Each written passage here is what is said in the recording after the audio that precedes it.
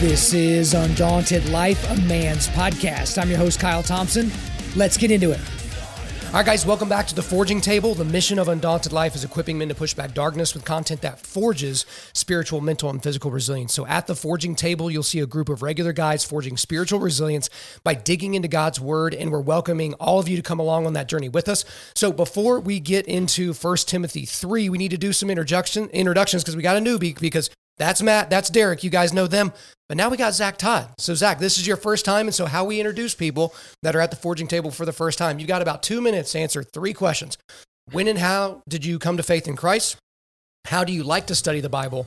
And how does your brain work? So, and if you forget any of those, we can remind you, but start, when and how did you come to faith in Christ? How do you like to study the Bible? How does your brain work? Thanks for having me. I appreciate that. Yeah, my name's Zach. I came to Christ as the result of a long journey. I've heard you talk about this many times. I grew up in a Christian culture here in Oklahoma, lived all over the country in various places, so was very familiar with it, but definitely was sort of on the run from what I felt like was going to be a lot of responsibility if I ever actually accepted it. And that took me a long time. It took me about 33 years to finally come to the conclusion that I needed to yield and authentically give my life to Christ. And that came with a whole bunch of lifestyle changes and other things with that. And also just an unbelievable journey in the last couple of years. So that happened in our church here recently. And ever since then, it's just been an incredible experience. Anything else on that subject? No, good. So how do you like to study the Bible, and then kind of how does your brain work? Yeah, so I'm definitely a reader all the time. So I typically kind of methodically go through something every morning or throughout the day. I've got certain chapters and things that I'll be working through. Always some sort of a chapter in New or Old Testament, and generally probably some kind of a proverb or a psalm as I can kind of work through that. And trying to compare the two. I've gone through the note-taking process and all that stuff, but honestly, I think my objective is to kind of be like Phil on Duck Dynasty. You mentioned some things where you're just absorbing it, so it's in there. Yeah. And I find that I can recall that, and that's what's most helpful for me.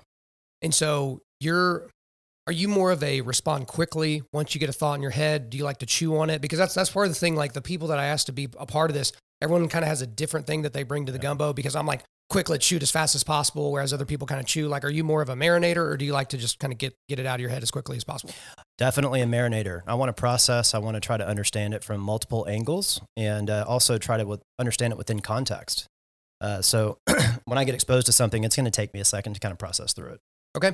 Well, we'll try to make sure your processing is fast enough to where it creates good content. Because if you're processing the entire time and then you wait until the break to say all the cool stuff, like, you'll be fired. So like we're going to get to it as quickly as possible. But all right, guys, let's get into 1 Timothy 3. So obviously we've been spending a lot of time on this letter. And this is where the rubber really starts to meet the road in terms of like church, in terms of like how church is to be done. And the first section of 1 Timothy 3 is talking about qualifications for overseers. And so overseers is not really a word that we use in the churches, at least that I've been in. But, when you look at any commentaries, they're like, okay, by that they mean pastors, they mean elders. Like that means a lot of different things. But I do actually just want to read the first 7 verses here, because I think it'll kind of set us up as we move forward. So this is qualifications for overseers. And I'm reading from the ESV. The saying is trustworthy. If anyone aspires to the office of overseer, he desires a noble task. Therefore, an overseer must be above reproach, the husband of one wife, sober-minded, self-controlled, respectable, hospitable, able to teach, not a drunkard, not violent but gentle, not quarrelsome, not a lover of money. He must manage his own household well, with all dignity, keeping his children submissive. For if someone does not know how to manage his own household, how will he care for God's church? He must not be a recent convert, or he may become puffed up with conceit and fall into the condemnation of the devil. Moreover, he must be well thought of by outsiders, so that he may not fall into the snare of the devil, or into disgrace, rather, into the snare of the devil. So the thing that jumps out at me from the very beginning, guys, is something that, in our current cultural moment, right? Regardless of when you guys are listening to this, it's going to be relevant, is the gender language we see. He, husband, he, his, he. That's all throughout this section. And yet we find so many churches in our modern day trying to rewrite this section, and then we'll get into the next section with deacons here in a second, because I want to get y'all's feedback on that. But I guess I'm confused why so many churches are trying to, I guess, rehash this part of the Bible as if like, oh, Paul didn't really mean that. That was more of like a language key that he was using at the time. Like he's using, this masculine language, but not to describe the male form. He's trying to do it like, for whatever reason, that's what jumped out to me whenever I was reading this first section here. Yeah, I would agree with that. I think sometimes it seems like churches just take this letter out of the Bible. They just skip over it and they don't even look at it.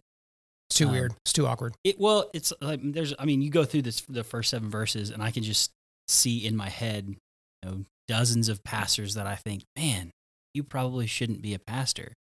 Like, there's probably a lot of them out there that just like they don't fall into the parameters that Paul clearly sets. And the thing that stands out to me the most is he opens this paragraph, like in the first chapter, the first part of his letter, he uses the same type of language where he says the saying is trustworthy. Like this is for full acceptance. Like He has thrown the gauntlet down. Like this is something that should be aspired to, and like he's not mincing words there. He throws that in there on purpose, and it is interesting that churches throw that out. Well, it is. I agree. And so, Matt, to your point, I think it actually goes back to your story, Zach. So my kids and I were having a conversation this morning about people who maybe don't fully grasp the gospel, or as you're saying, they don't fully grasp the section of this letter, because if you look at the letter, then you're forced to make a decision, and then you're forced to take action on that decision. And so, Zach, it goes back to your story of like, hey, I was kind of rejecting or just pretending that Christianity didn't exist, so therefore I didn't have to change my lifestyle. Absolutely. I mean, when I read this, I don't go to the church. I go to myself. It's extremely convicting. If you think about what this says, you can't hide from it. This says that you've got to lead your family right, that your kids have got to be in line and respecting and all that sort of thing, which implies that you've got to be home being an actual man according to the biblical description of manhood. So here's the weird thing about the leading the family part that I find odd. I know a lot of men, and Derek, you and I have talked about this because we've had a lot of professional conversations, in the 20 years we've known each other. But there are a lot of men that are so impressive in the business space. Like they're absolute monsters. They just kill it. Like you want them to be your CEO during a downturn. Like you want that person, but their marriage is in shambles or non-existent. Their kids are absolutely ratchet. Like, and you see a lot of that with pastors, like people that have pastor in their title. And we'll get certainly more into that here in a second. But that just seems very odd to me because I'm attracted to competence. And so when someone is competent in whatever area of life, I'm attracted to that. But then you see leaders in the church that are just like, man, but your kids are awful. Like, and you're telling me how to raise my kids? Like, I don't really get it. So, I work in vocationally inside of family ministry, and we run into this often, especially with pastors, with ministry leaders, or with other people. So Jesus tells us the story of the good shepherd who leaves how many? The 99 to go after the one, right? Well, a pastor who is pastoring a flock oftentimes does the exact opposite. The needs of the 99 or his congregation are so great or so immense that he can't, it almost feels sinful to turn his attention away from his congregation. And so he faces the 99 and leaves the one, but the one that he leaves is his own family, right? And so it's that constant draw. And so he leaves his family, and his family is in shambles, like you're saying, Kyle. That's saying, okay, can I pivot just a little bit? Yeah, let's go. Okay, all right. So what struck me, I did a lot of diving into this first section, first 7 verses of 1 Timothy 3. First thing that hit me was verse 1. If anyone aspires to the office of overseer, he desires a noble task. That hit me because it is okay, even within the church, to desire or to aspire to leadership in the church. It shouldn't be like this horrible, hey, you know what, I'm a great leader at work, at the office. I'm a great leader outside of church. But at church, I just don't want to do anything. I want to be completely passive. Or it feels wrong to, hey, this church is horrible, but I feel like my leadership skills could help make it better. What do you guys think about that? So like on the aspirational side, it's almost like people are very skeptical of people that are aspirational, Right. People that want to do well. Like it's that like high school mindset of like, oh, you studied for the test. What a loser. Like, it's like, wait, you wanted to do well on this test. And again, when you look back on those people in high school, like the people that studied for the test and got good grades, where they're at in life, and then the people that like made fun of the people for studying and trying really hard. And I guess for other people, it's like when things come naturally to them, they don't have to work hard. And that's the other thing as well. Like that struck me as well, Derek, because it's like, that is a good thing. It is a noble task to want to aspire to that.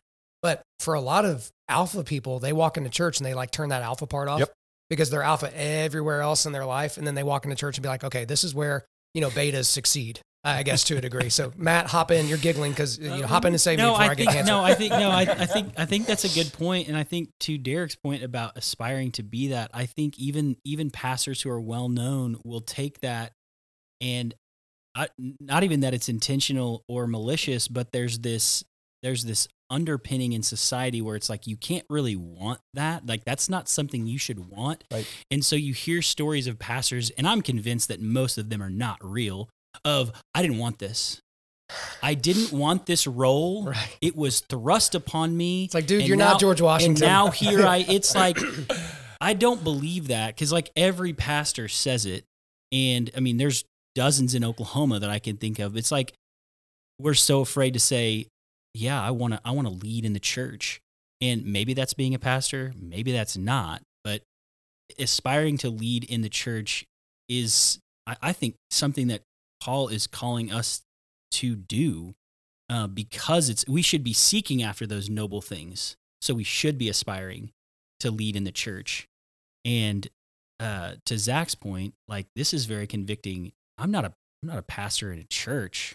I am a pastor to my family. Mm-hmm. And like these first 7 verses are just convicting to me as a husband and a father, because I've got to aspire to lead in a biblical way there at home. Yeah, and I'd add one thing to that, which is, like Joby Martin, for instance, and a lot of good pastors that you'd respect, or at least that I do, talk a lot about their primary role being prayer for the church, studying the word, bringing the word in the right way to the congregation. And that means that they need leadership, because churches are organizations of people, and there's all sorts of things happening, and all of you are created in God's image with gifts that you're not supposed to neglect. So we should be bringing that to the establishment and using it. And to that last thing on that, to me, is I think you're right, Zach, because right now, I think the pressure on a modern day pastor is to be a real estate expert when it comes to building their church. They have to be a phenomenal divider of God's word between truth. They have to, in another one, be a phenomenal leader of a multi-level organization, right? And be this outgoing super leader, and then fill this other role and this other role. So I think it's okay if I'm looking at this saying, able to teach. Okay, so if you're looking at a pastor and he's able to teach, great. He doesn't have to be. Don't put that on him to be a real estate expert and understand construction and real estate investment and tax law and all this other stuff for his church. Hey, if there are other qualified leaders who can step into that role and lead successfully and well inside a church, that's great. So let me actually ask, and I don't know that I actually believe this, but I'm just kind of playing devil's advocate a little bit here. So let's say, you've got these standards here of what a pastor should do, and maybe you're talking about a lead pastor or something like that. When you hire out all the other things you're bad at, like that makes sense in a modern business sense, right? Mm-hmm. So when you go to get your MBA, or when you go to all these other places, you read Harvard Business Review, and it's like, hey, I hired out my weaknesses and I just focus on my strengths. Mm-hmm. And I really talk about it all the time. Part of me is like, okay, but if you hired me to come and do like speaking and teaching or something like that for a little bit, because that's like my gifting, like I'm not going to have to give an account one day for how your flock was shepherded. True. You are. And so for me, I kind of feel like it's a little bit of a catch-22, because as a business person that's read, Jim Collins is Good to Great and all these other different things, it's like, yeah, that makes perfect sense. Like, hire these things out. But it's like, what about your own personal development as a pastor? Because there are the things you are gifted with that God gave you on purpose so that you could do the job that he laid out for you. But then it's like, do we just ignore all those other parts? Do we just create this org chart structure where everyone's kind of like got their own specific thing? Like, I guess I don't know where I would really fall on that, because I guess I do. I would lean more towards the org chart thing, to where it's just like, I suck at this. Like, this is a complete waste of my time to do this part of this job. but to a degree, that's their responsibility. Does that make sense? Like, No, I think that makes sense. And I think I'd put a little twist on that, because I think if you're just hiring out the things that you're not good at, I think you're mocking God in a sense that he can't show how powerful and merciful and graceful he is, and to work through your weaknesses to show that it's not about you, it's not about a person. Is God coming forth from your church? And I think if you just hire everything out, it's like, well, we got this. We don't need God. We got it, because I'm going to let Kyle do this because he's really good. And I think that's a dangerous place to be. To me, I think it goes back to a heart issue. Because if a pastor's heart is to pastor a church and lead them closer to Christ, I feel like that's one thing. But if a pastor's heart is to grow a multi-level, gigantic organization, that's a different thing. Yep. Because then it's not, you're not growing a church for the church's sake.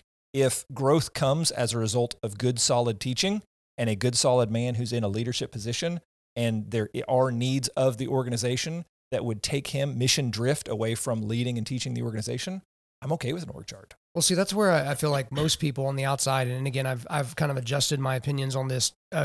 Big church doesn't mean bad church. Big church doesn't mean unhealthy church. Those types of things. And I remember, Zach, you brought up Joby Martin earlier. Like I think it was the first time he was on my show. When people would come up to him after service or something like that and ask him for help, because Derek, to your point, everybody is dumping the worst part of their life onto their pastor. Right. And so the pastor's having to deal with this person cheating on their spouse, or this person losing their job, or this person, dealing with, mourning a child that passed away. Like, it's the worst stuff possible, right? That's why pastor burnout is such a legitimate thing. But, I remember Joby saying, he would ask these people, hey, do you want me or do you want help? Mm-hmm. And so he was just talking about, if you want me in a meeting with you and your wife, going through that, counseling is not my gift. It's not in my wheelhouse. I can get you help, but you have to tell me, do you want me or do you want help? But when you see the figurehead up there, with the mic attached to their face, you think oh, that's where help comes from. Right. And so I am sympathetic to the argument of hey, in order for us to run faster, or in order for us to be better overall, we need people in those areas to do those things. Cause I go back to this, and then, whoever wants to hop in, this part, where it's talking about not being quarrelsome, and self-controlled and those different things. It's okay, there are some people that are naturally not quarrelsome, and there are some people that were born to fight. And so it's the not quarrelsome person needs to, turn it up a bit. And the person that always wants to fight needs to turn it down, typically a lot. Right. And so it's that is not your excuse to be well, I'm quarrelsome by nature, so I guess I'm disqualified. It's no, you just got the blueprint for the crap you need to work on. Mm-hmm. Right. So, I mean, that's kind of where I go into. It's again, that's where I say I'm sympathetic to kind of the org chart approach, because it's you want the best people to be doing the best things in the best way, because for the health of the flock overall, I think that's better personally.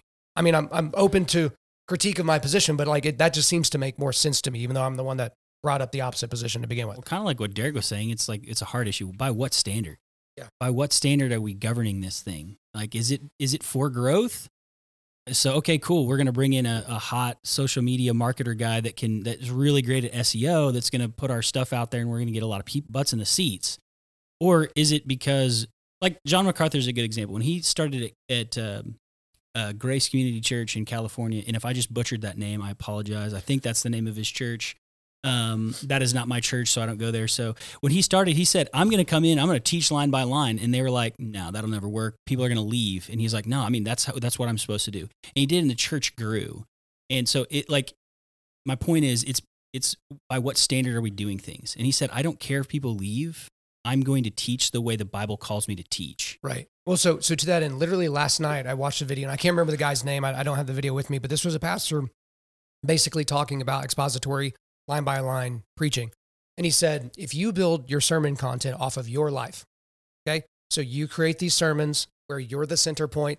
Hey, I was on a plane and I had this conversation with somebody. Hey, my kid's soccer practice, this happened, those types of things. Then the church is dependent upon your life experiences. And it's not dependent upon the scripture.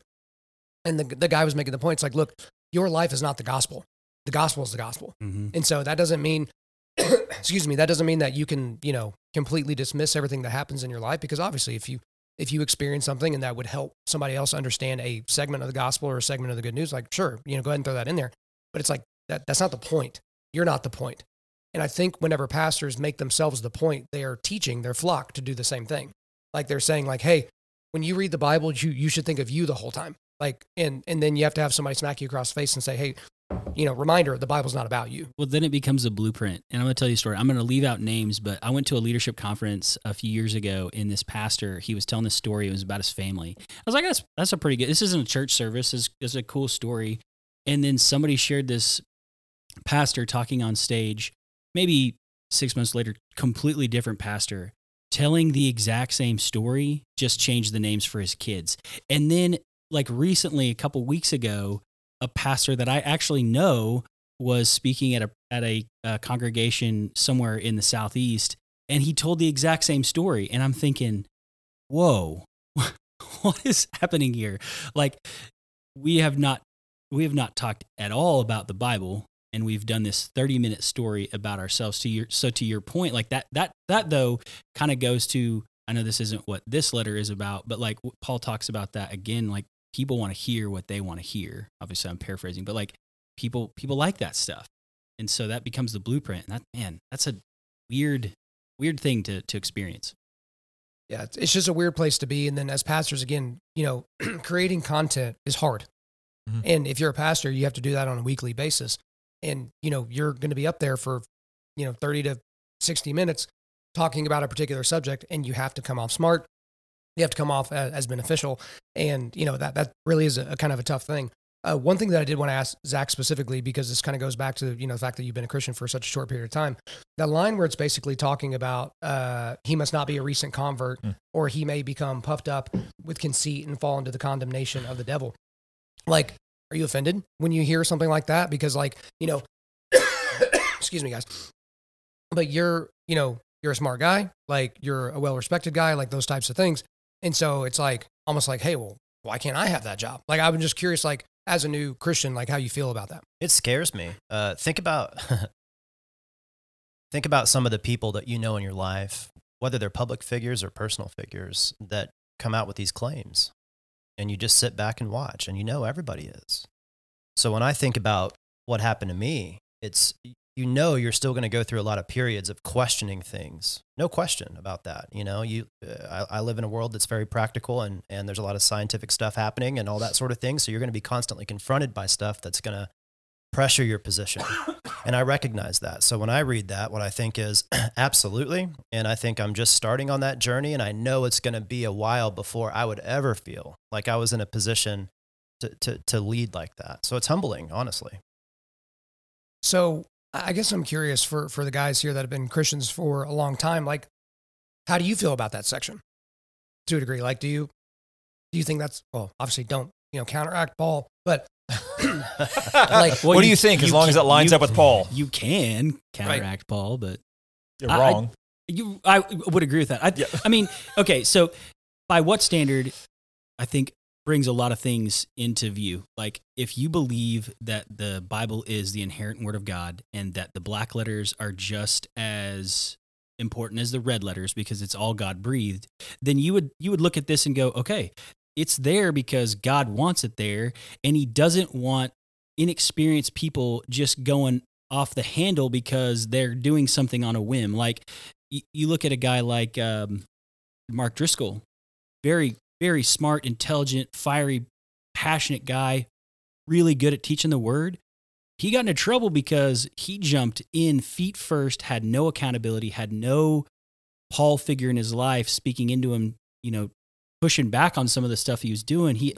And I think that got him into some trouble. And I think you could probably find a bunch of examples there. I think that, experience matters, and being a pastor is like you said, like you will be held accountable for that in eternity before God. So, well, I'll add this. Okay, so when I read this, he must not be a recent convert, or he may become puffed up with conceit. First, Zach, I appreciate your perspective of that. Is no, I'm not going to actually be offended by that. I'm going to be encouraged by that, in the sense that there's more I need to learn, or a longer journey until I feel personally responsible or mature enough to lead others inside a church. So I appreciate that perspective. I think from somebody who's probably been a longer believer, I I think it is like, I go back to, because I'm probably a kid in my maturity level, I think about somebody who went to like a church camp, right? Mm. And so you got a 17-year-old who recently gave their life to Christ, and then at 18, they're going, I'm ready to lead a church. No, brah. You got a lot to learn. You know what I mean? And the other piece is that they don't fall into condemnation of the devil, because we who have been believers for a long time, I believe nobody's good enough. Truth is, I deserve to go to hell. Like, I deserve it. And so, but I also understand the grace of Jesus Christ. And so a young believer or a new believer feels like, okay, oftentimes, I'm not putting that on every new believer, but oftentimes it is, hey, I'm converting, I'm following Jesus Christ. But then guess what? Maybe they backslide a little bit. And then suddenly they do feel that condemnation, and then it's a quick backslide at that point if they're not mature in their faith, because it is, well, if I've sinned in this one area, I'm on rung 4 and I've fallen down to the bottom, what's the point of even climbing again? Mm-hmm. And so if you put somebody like that in a leadership position, in an elder position, an overseer position, oh man, it could quickly steer the direction of the church or have another impact. I'll say this, I'm going to skip to verse 7. Moreover, he must be well thought of by outsiders. You know what's interesting? So I took that outsiders, looked it up.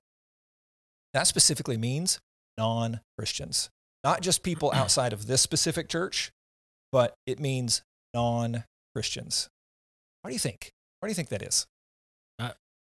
I would say it's because we're called to be a witness. Like, I mean, the story of the Bible is God telling his chosen people to be like, I'm giving you these laws so you can be a witness to the world.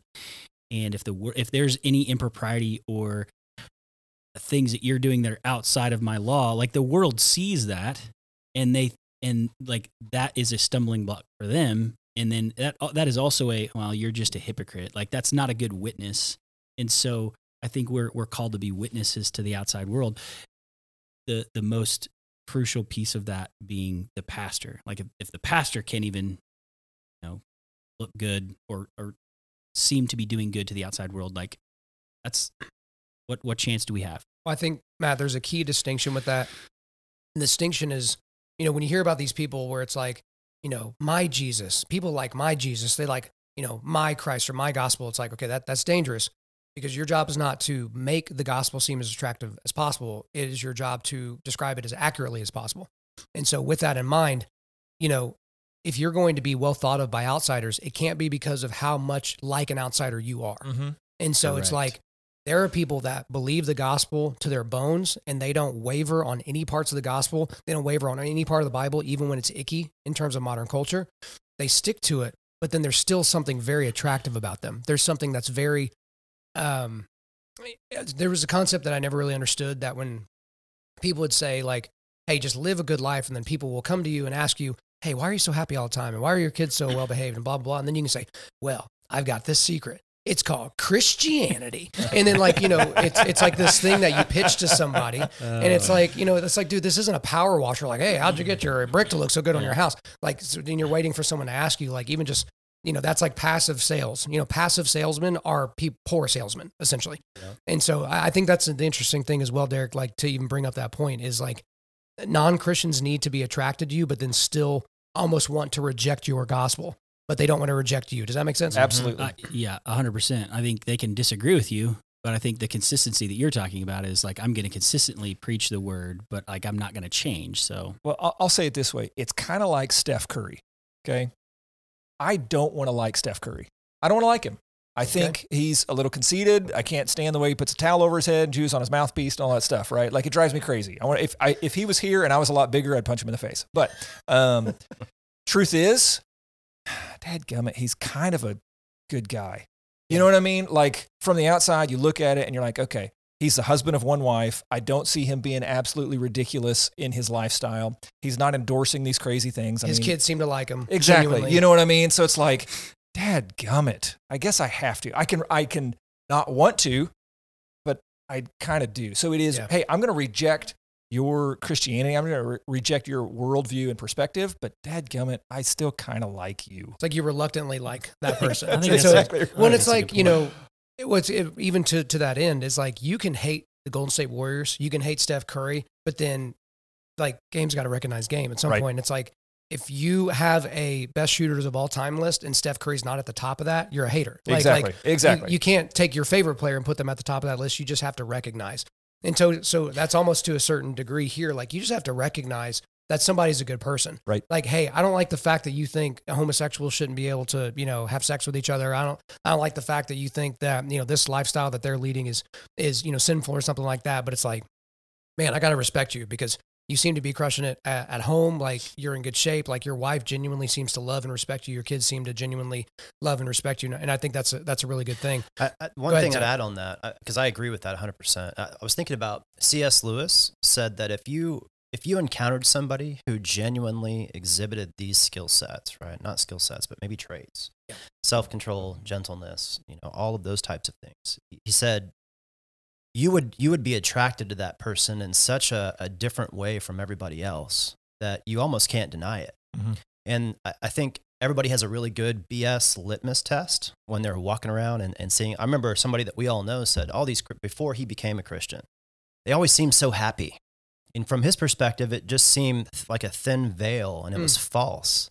But then as he started to dig in and get to know these people, he recognized in certain individuals, just by their behavior, how real it really was. And then you're just drawn in. Was this person you? No. Okay. Was that your way of sneaking that in? No. But I think to this whole point here and to the very beginning of this discussion, if you're really doing this, people are going to be attracted to it because when they go back home and they see that things aren't working right, they're going to remember it. And I think that's a good thing to keep in mind when we're looking for leaders of the church, which this might be a good time to get into verses 8 through 13, where we're talking about qualifications for deacons. So I'm not going to read it here.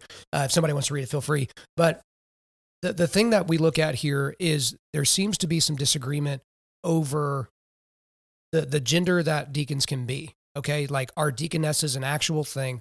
And so as I'm reading this section, I read 4 different commentaries when it was talking about when they write it down. Sorry. So when it was talking about their wives, where it's like, okay, they're referring to wives, or wives could just be women in general. The difference is when you get into verse 12, let deacons each be the husband of one wife.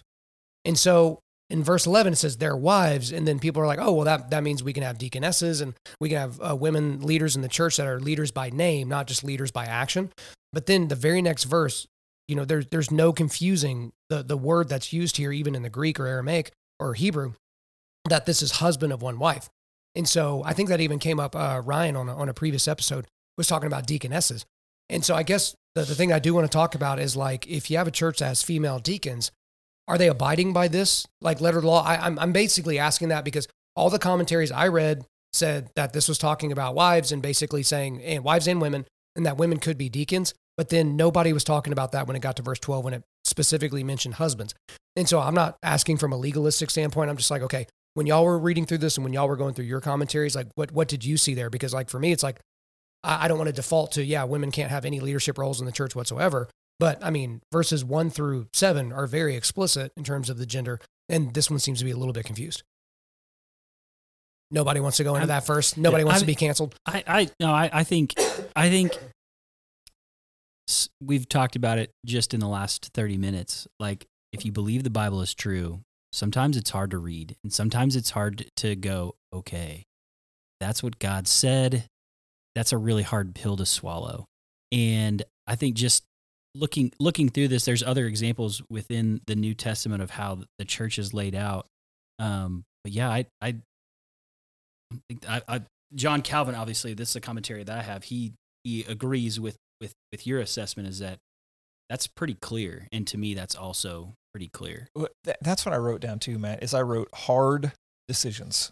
Like, sometimes the Bible puts you in a place to where you're faced with difficult decisions, and if somebody does not openly submit themselves to God's word, then they could be offended. They could rise up. They could, like, hey, truth is, I say this, right? Truth is, let deacons each be the husband of one wife. That's not really my decision to make. It appears as though that decision is made already, and so therefore I just have to live out an existing decision. what gets really tricky, Kyle, not to derail the men or women, is husband of one wife. Is that one wife at a time? Is that one wife ever? Is that divorced and remarried? What does that mean? So I actually did read several commentaries on that specific part. That was basically talking about, hey, I'm a one-woman man. So sexually, I'm a one-woman man.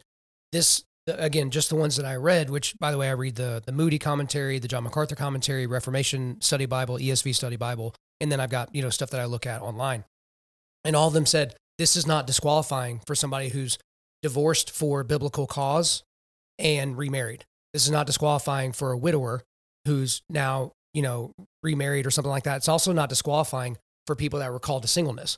Because again, Paul and Timothy, both single, right?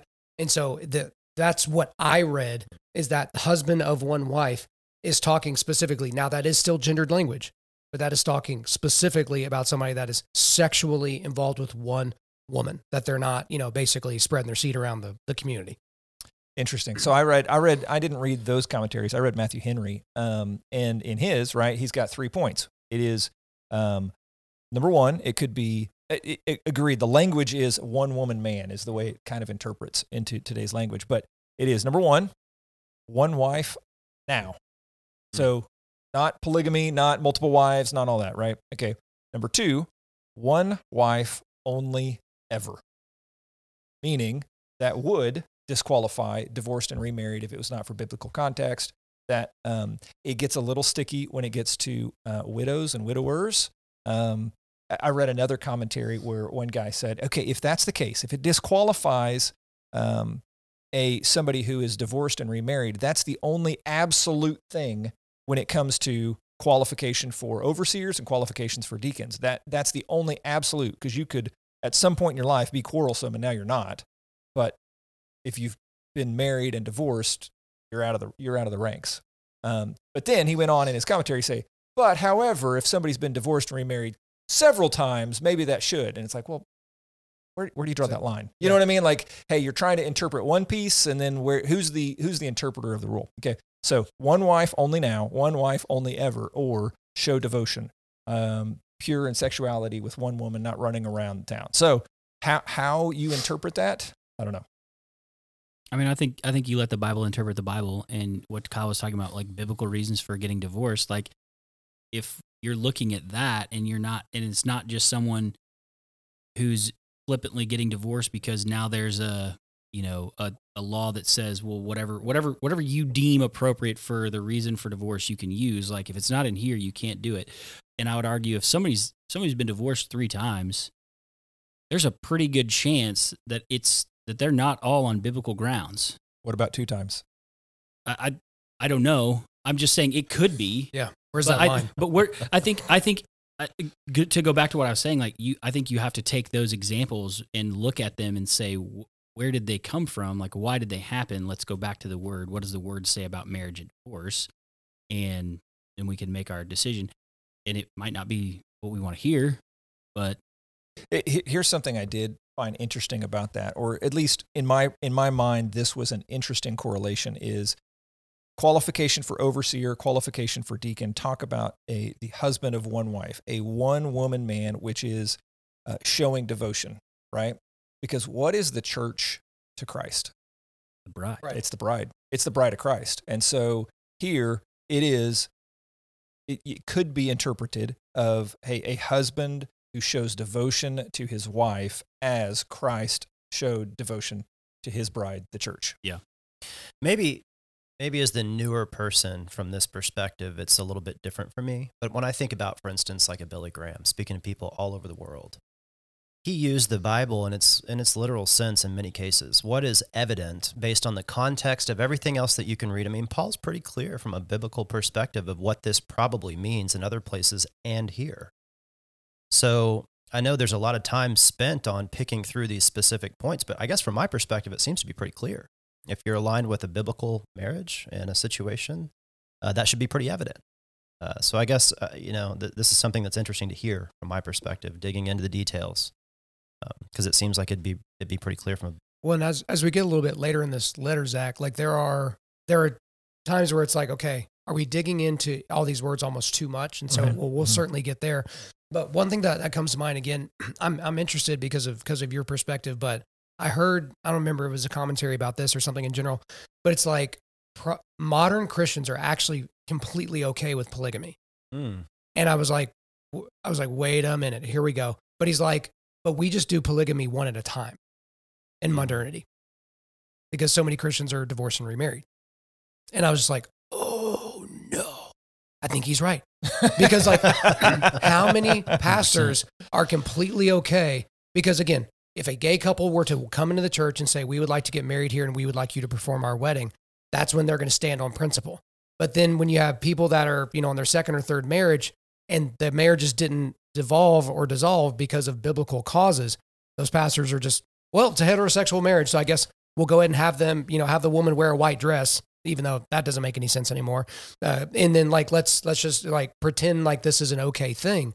That's always been a very uncomfortable thing for me because Christians are always like, it's really hard for me to celebrate people's second marriages. Like I love my friends and I love, well, Matt, go ahead. Like, but isn't that kind of weird? Like thinking about 100%. It, like we have to remember these are institutions run by fallen human beings that we want to pick what sounds good to us and we want to cast off what might be offensive or hurtful. So like I've never been in a gay relationship. I can easily stand on that footing. But if I've been divorced 3 times, that's no big deal. I'm probably going to look the other way when my associate pastor is going through his 4th divorce. And I'm just going to be like, no, okay, no big deal.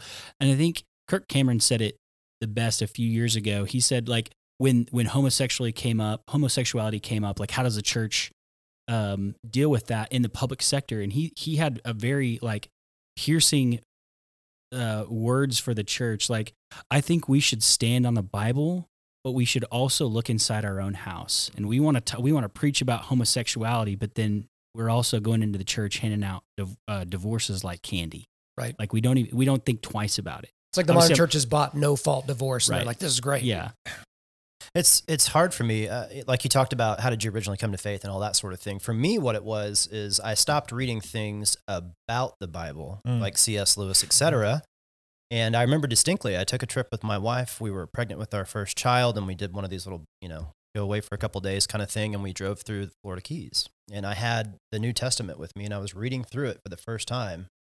I thought, wow, this is extremely convicting and not what I expected. It's very clear, and it just hits you. Yeah. So, I think from my perspective, these people that have these opinions, are they really engaging directly and absorbing the information for themselves? Well, and I also think from an outsider's perspective, again, going back earlier, as Derek pointed out in verse 7, when you're talking about outsiders, a lot of people, and this is maybe an indictment on the way we do church and modernity. If your church feels just like culture, if everybody in the church acts just like everybody else in culture, then why do we need you? Yep. Like I can just go do culture, right? I can go do all the stuff I'm used to. I don't need to show up in your building at a specific time on Sunday and do a specific thing for a specific allotted amount of time.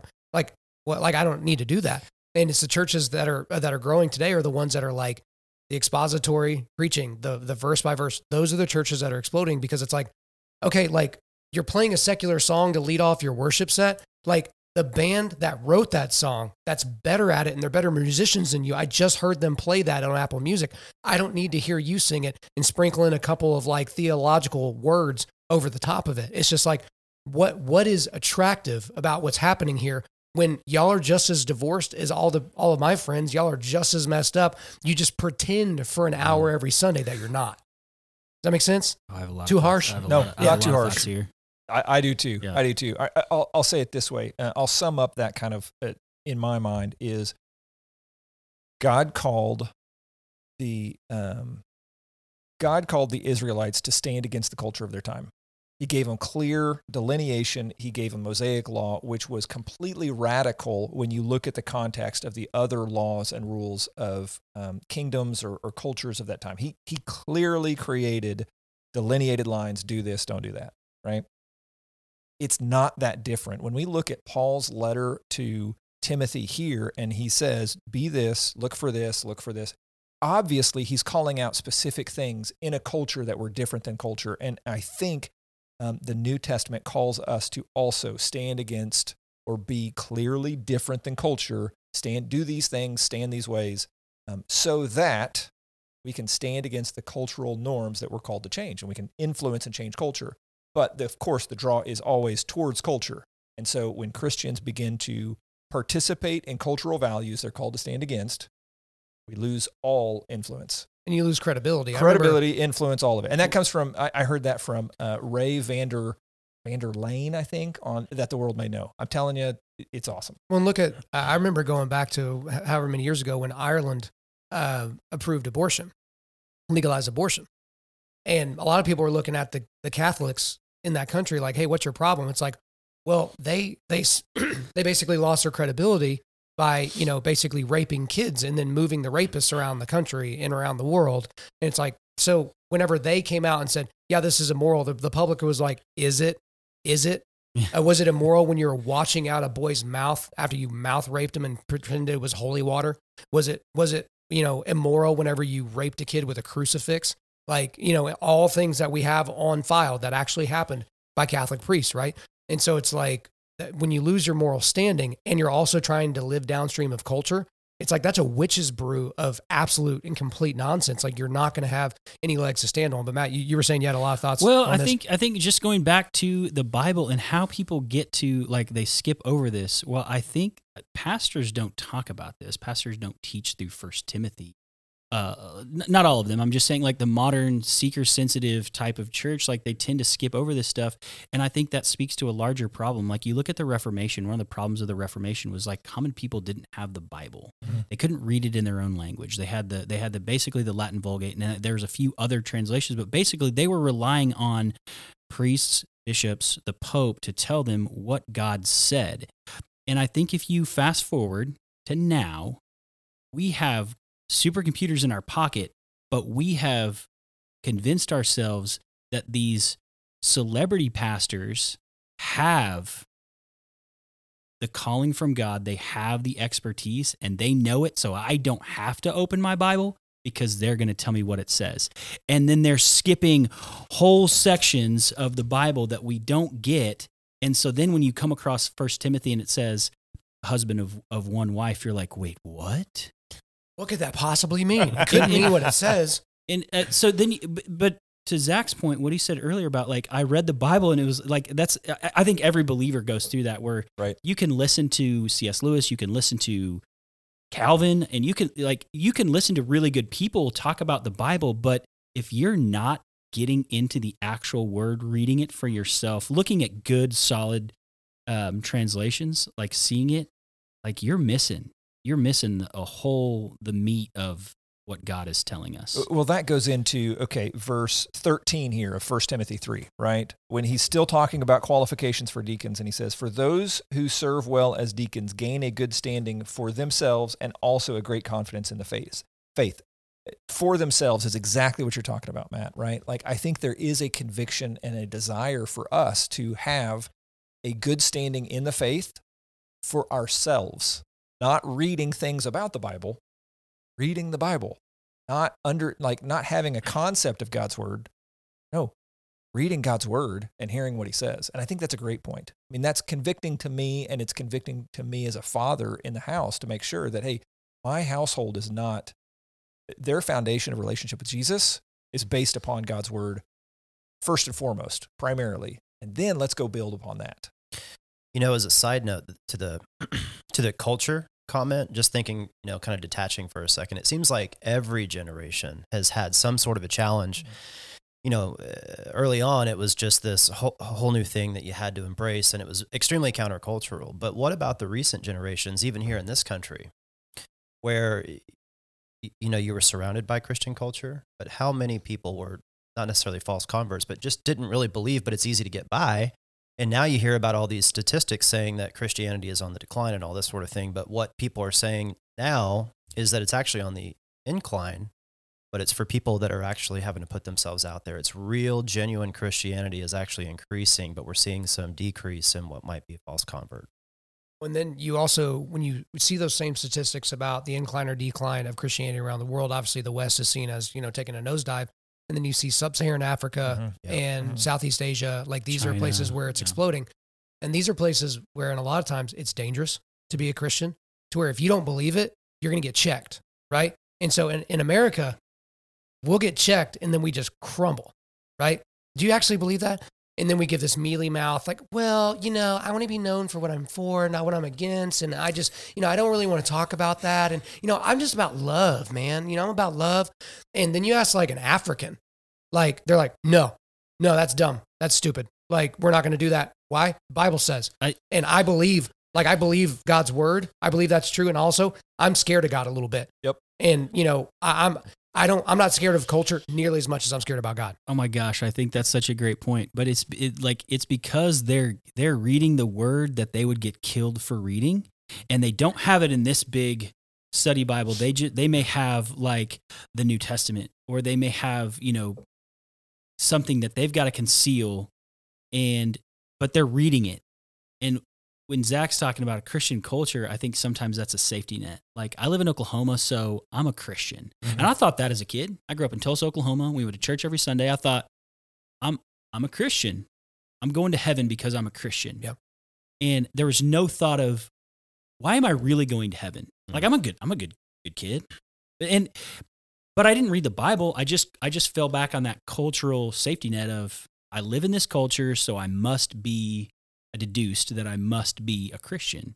And then I also had a moment where I was like, man, this is really clear on a lot of stuff. Like, this Bible is pretty cool. Like, some of it is really hard to read, but if you're not reading your Bible, if somebody pushes back on you and you have a belief because somebody said it was what the Bible said, and somebody pushes back on that, if you don't have this solid ground of the Bible and biblical knowledge to stand on, you're gonna fall flat on your face or straight backwards. Right. And what that's called philosophically is an appeal to authority. Mm-hmm. Right. And so if you're constantly appealing to authority, well, that always works really well until the authority is disproven. We've seen that a lot since 2020. All the things that were conspiracy theories in 2020 have been confirmed in the last couple of years.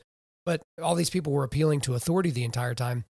And so that's why I got so frustrated last year when Matt Walsh went on the Joe Rogan Experience, and they're sparring about marriage and all those different things. And Matt Walsh just refused to talk about the biblical definition of marriage. And his argument, which I understand, and I think I've used before in other contexts, is, well, Joe Rogan doesn't think the Bible is real. It doesn't think it's the word of God. And so if I base my arguments in the Bible, then the entire argument falls apart. And pragmatically, I understand that. But it's like, you're appealing to societal authority and the right ordering of society. Where do we get the authority to call that right? Like, where do we get that? You have to ground your morality, your authority, your worldview in something. And if you're grounding it in the opinions of someone, well, what if that someone was Ravi Zacharias? Right. And then after he died, he was found out to be a tremendously, deviant sexual being. Whoopsie. Your appeal to authority goes out the window. I remember years ago when I was working with this organization doing men's ministry stuff, and their entire men's ministry was based off of the works of John Eldredge, someone that I happen to love and respect and is a great mentor to me. But I always said to them, what if John Eldredge chops his wife's head off and rolls it down the hallway and then starts setting, houses in the neighborhood on fire? Whoopsie, your entire ministry goes in the tank because all you do is hit play on John Eldredge videos, and you let John Eldredge pray for it, and you let John Eldredge create all your content. It's like your appeal to, like I tell people all the time, I can't be your authority either. Mm-hmm. Don't appeal to Undaunted Life of Man's podcast. Don't appeal to me. Like, I will let you down. If I haven't yet, it's coming. But like, we're so comfortable with appealing to authority when we've got the authority right here in front of us. It's true. Yeah. Does that make sense? Oh, it absolutely does. And I think to take that a step further, we don't have people in the church who are acting like the Bereans and taking everything that a pastor says and saying, is this really what it says in here? Is this what Scripture says? Or is this what my pastor is saying? And that's where we get to where we're at because of things like that. Well, okay, so let's go back here. 1 Timothy 3:10, and let them, those are deacons, right? Qualifications for deacon.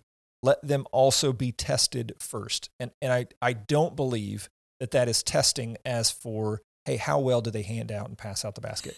Hey, let's make sure, let's see, how do they hand out communion? Do they do it? Do they not? You know what I mean? Like, how do they do on checking in kids? Do they do a good job or not? Like, that is, to your point, Kyle and Matt, is test their faith. What authority are they appealing to? How well can they stand on their own 2 feet, on their own faith in the way that they are? And that's a conviction to me. And hopefully it's a conviction to all of us and anybody listening. And hey, let's test ourselves. Like, let's continually grow and develop and test ourselves. And I think that is relevant. So how can you test somebody? I believe it's conversations. I think it is circular tables. Well, this is a rectangle, but it is sitting at a table like this and having a conversation over God's word. Hey, what do you think about this? What is your opinion? What's your, like, how have you lived that out? Zach, what's your story with that? Like, grow and push, and it's iron sharpening iron. I think it is developing each other. And it sort of implies that you've got to have an actual relationship. Very true. With somebody. Very true. Over time, and it's going to come out. And so I think that's the way the church is built. You're supposed to be living with people and knowing them in a real way. I think in a lot of cases, yes. But I think like you look at a worship pastor, like a lot of churches hire secular musicians to come play worship music because they're really good at playing a guitar. And I think some discernment can come in there. Like, I don't think that I have to have a personal relationship with my worship pastor to see him out and he's drunk, or he's posting pictures of him at a strip club. This isn't an actual example, by the way. I was going to say, this sounds pretty extreme. This is Is that wow. you? Wow. Is that you we're talking about? No, I'm not good at music. So, like, if he's posting pictures of him at a strip club, like, I could discern, like, okay, this guy doesn't seem like he fits qualifications to be serving in church. And so I think it's both. But I think we could probably talk for hours on why, like, the church doing those types of things, but But there's also scenario-based vetting. So Zach, going back to your point, so as I encourage people to do all the time, like, there's two options for educating your kids: vetted private Christian school or homeschool. Okay, and I've talked about that a lot, so I'm not going to belabor it here. But when I talk about vetted private Christian, okay, so just because a school has a cross in their lobby does not mean that they're going to act on Christian values, because they may have a cross in the lobby and an LGBTQ flag in the classroom. Okay, that's going to be a problem. But when you get into one of these schools, how do you vet a school? You go up to the administrator, the principal, or the teacher, and you say, hey, a child comes up to you and says that they're transgender. They would like to be referred to by pronouns that do not align with reality, truth, or their biological sex. And they want you to call them by a different name and to make sure that nobody in the class makes fun of them when they start dressing like the opposite sex. What do? And you shut up and you let them answer. And if it's anything short of, we would make sure we cared for that child, but we would also uphold truth and, basically tell them, like, God made you the way that you are. You can't fight against that. That's something. A kid is openly gay or lesbian or something in your school. How do you handle that? Also, how do they handle sheepdog violence? By that, I mean, bigger kid is beating up a little kid. No teacher is around. Another kid hops in to protect the sheep. Is the wolf and the sheep, do they both get the same suspension? Like, you're going to get ideas of how an entity thinks about justice, how they think about care, how they define what love is, because some Christian schools would say it would be loving to play into the delusion of the child that thinks they're the opposite gender, as you've seen in other schools around the country where they are putting litter boxes in the bathrooms at schools because they have kids that identify as a queer identity of furry. And so as opposed to using the bathroom, the toilet, the urinal, they are using the litter box. And so that's how you vet somebody. Same thing with deacons, is you put them in scenarios like almost like a job interview, like, hey, this happens. How would you respond? Now, they can give you the right answer and then act it out wrongly, but just by virtue of them giving you an answer, it's almost like they're going on record. Well, sure. And I think that also speaks to not being a new convert because Ecclesiastes says there's nothing new under the sun. And so the problem that I'm bringing to my pastor, he's probably seen it multiple times in his life. So, like, I'm not bringing anything new, probably. But if it's a new convert, it's almost a guarantee. You want him to be mature in the faith. Yes. You want him to have seen the things, right? You want him to be able to go, that's a great question. Actually, in my experience, we have done this, or we would do this. So that's a good point. And guys, I mean, there's so much more there. We didn't even get to verses 14 through 16. There's great stuff there. But guys, we're going to have to leave it there. But come back next Sunday where we'll dig into 1 Timothy 4. Make sure that you read that so you're prepared for next week. But before we let you go, we are going to do a quick resilience boost. At Undaunted Life, our mission is equipping men to push back darkness with content that forges spiritual, mental, and physical resilience. So the link I've got for you today is a donation link. Guys, if you don't know this by now, we are a donation-based ministry. We do get some money from advertisements. But if you want to see more content like this, if you want to see an expansion of our current content, we have guys that are hopping in on a monthly basis and supporting us with their dollars. That is how we're going to be able to grow. So we need y'all to hop in there with us so you can check out that link there. Thank you guys for listening to this episode. Wherever you're listening to this, please subscribe, rate, and leave us a positive 5-star review. If you want me to come speak live at your event or on your podcast, just shoot me an email to info@undaunted.life. That's info@undaunted.life. Follow us on Instagram and like us on Facebook, and check out our website for everything else, including how to donate to keep more content like this coming your way. Just go to www.undaunted.life. And as always, we want to thank the band August Burns Red for allowing us to use their music for our content. The music on this podcast is our song Cutting the Tides, which is off their 10th anniversary re-recording of their album Leveler. The links are in the description. I'm your host, Kyle Thompson. Remember, keep pushing back darkness, keep forging spiritual, mental, and physical resilience, keep seeking the Lion of Judah.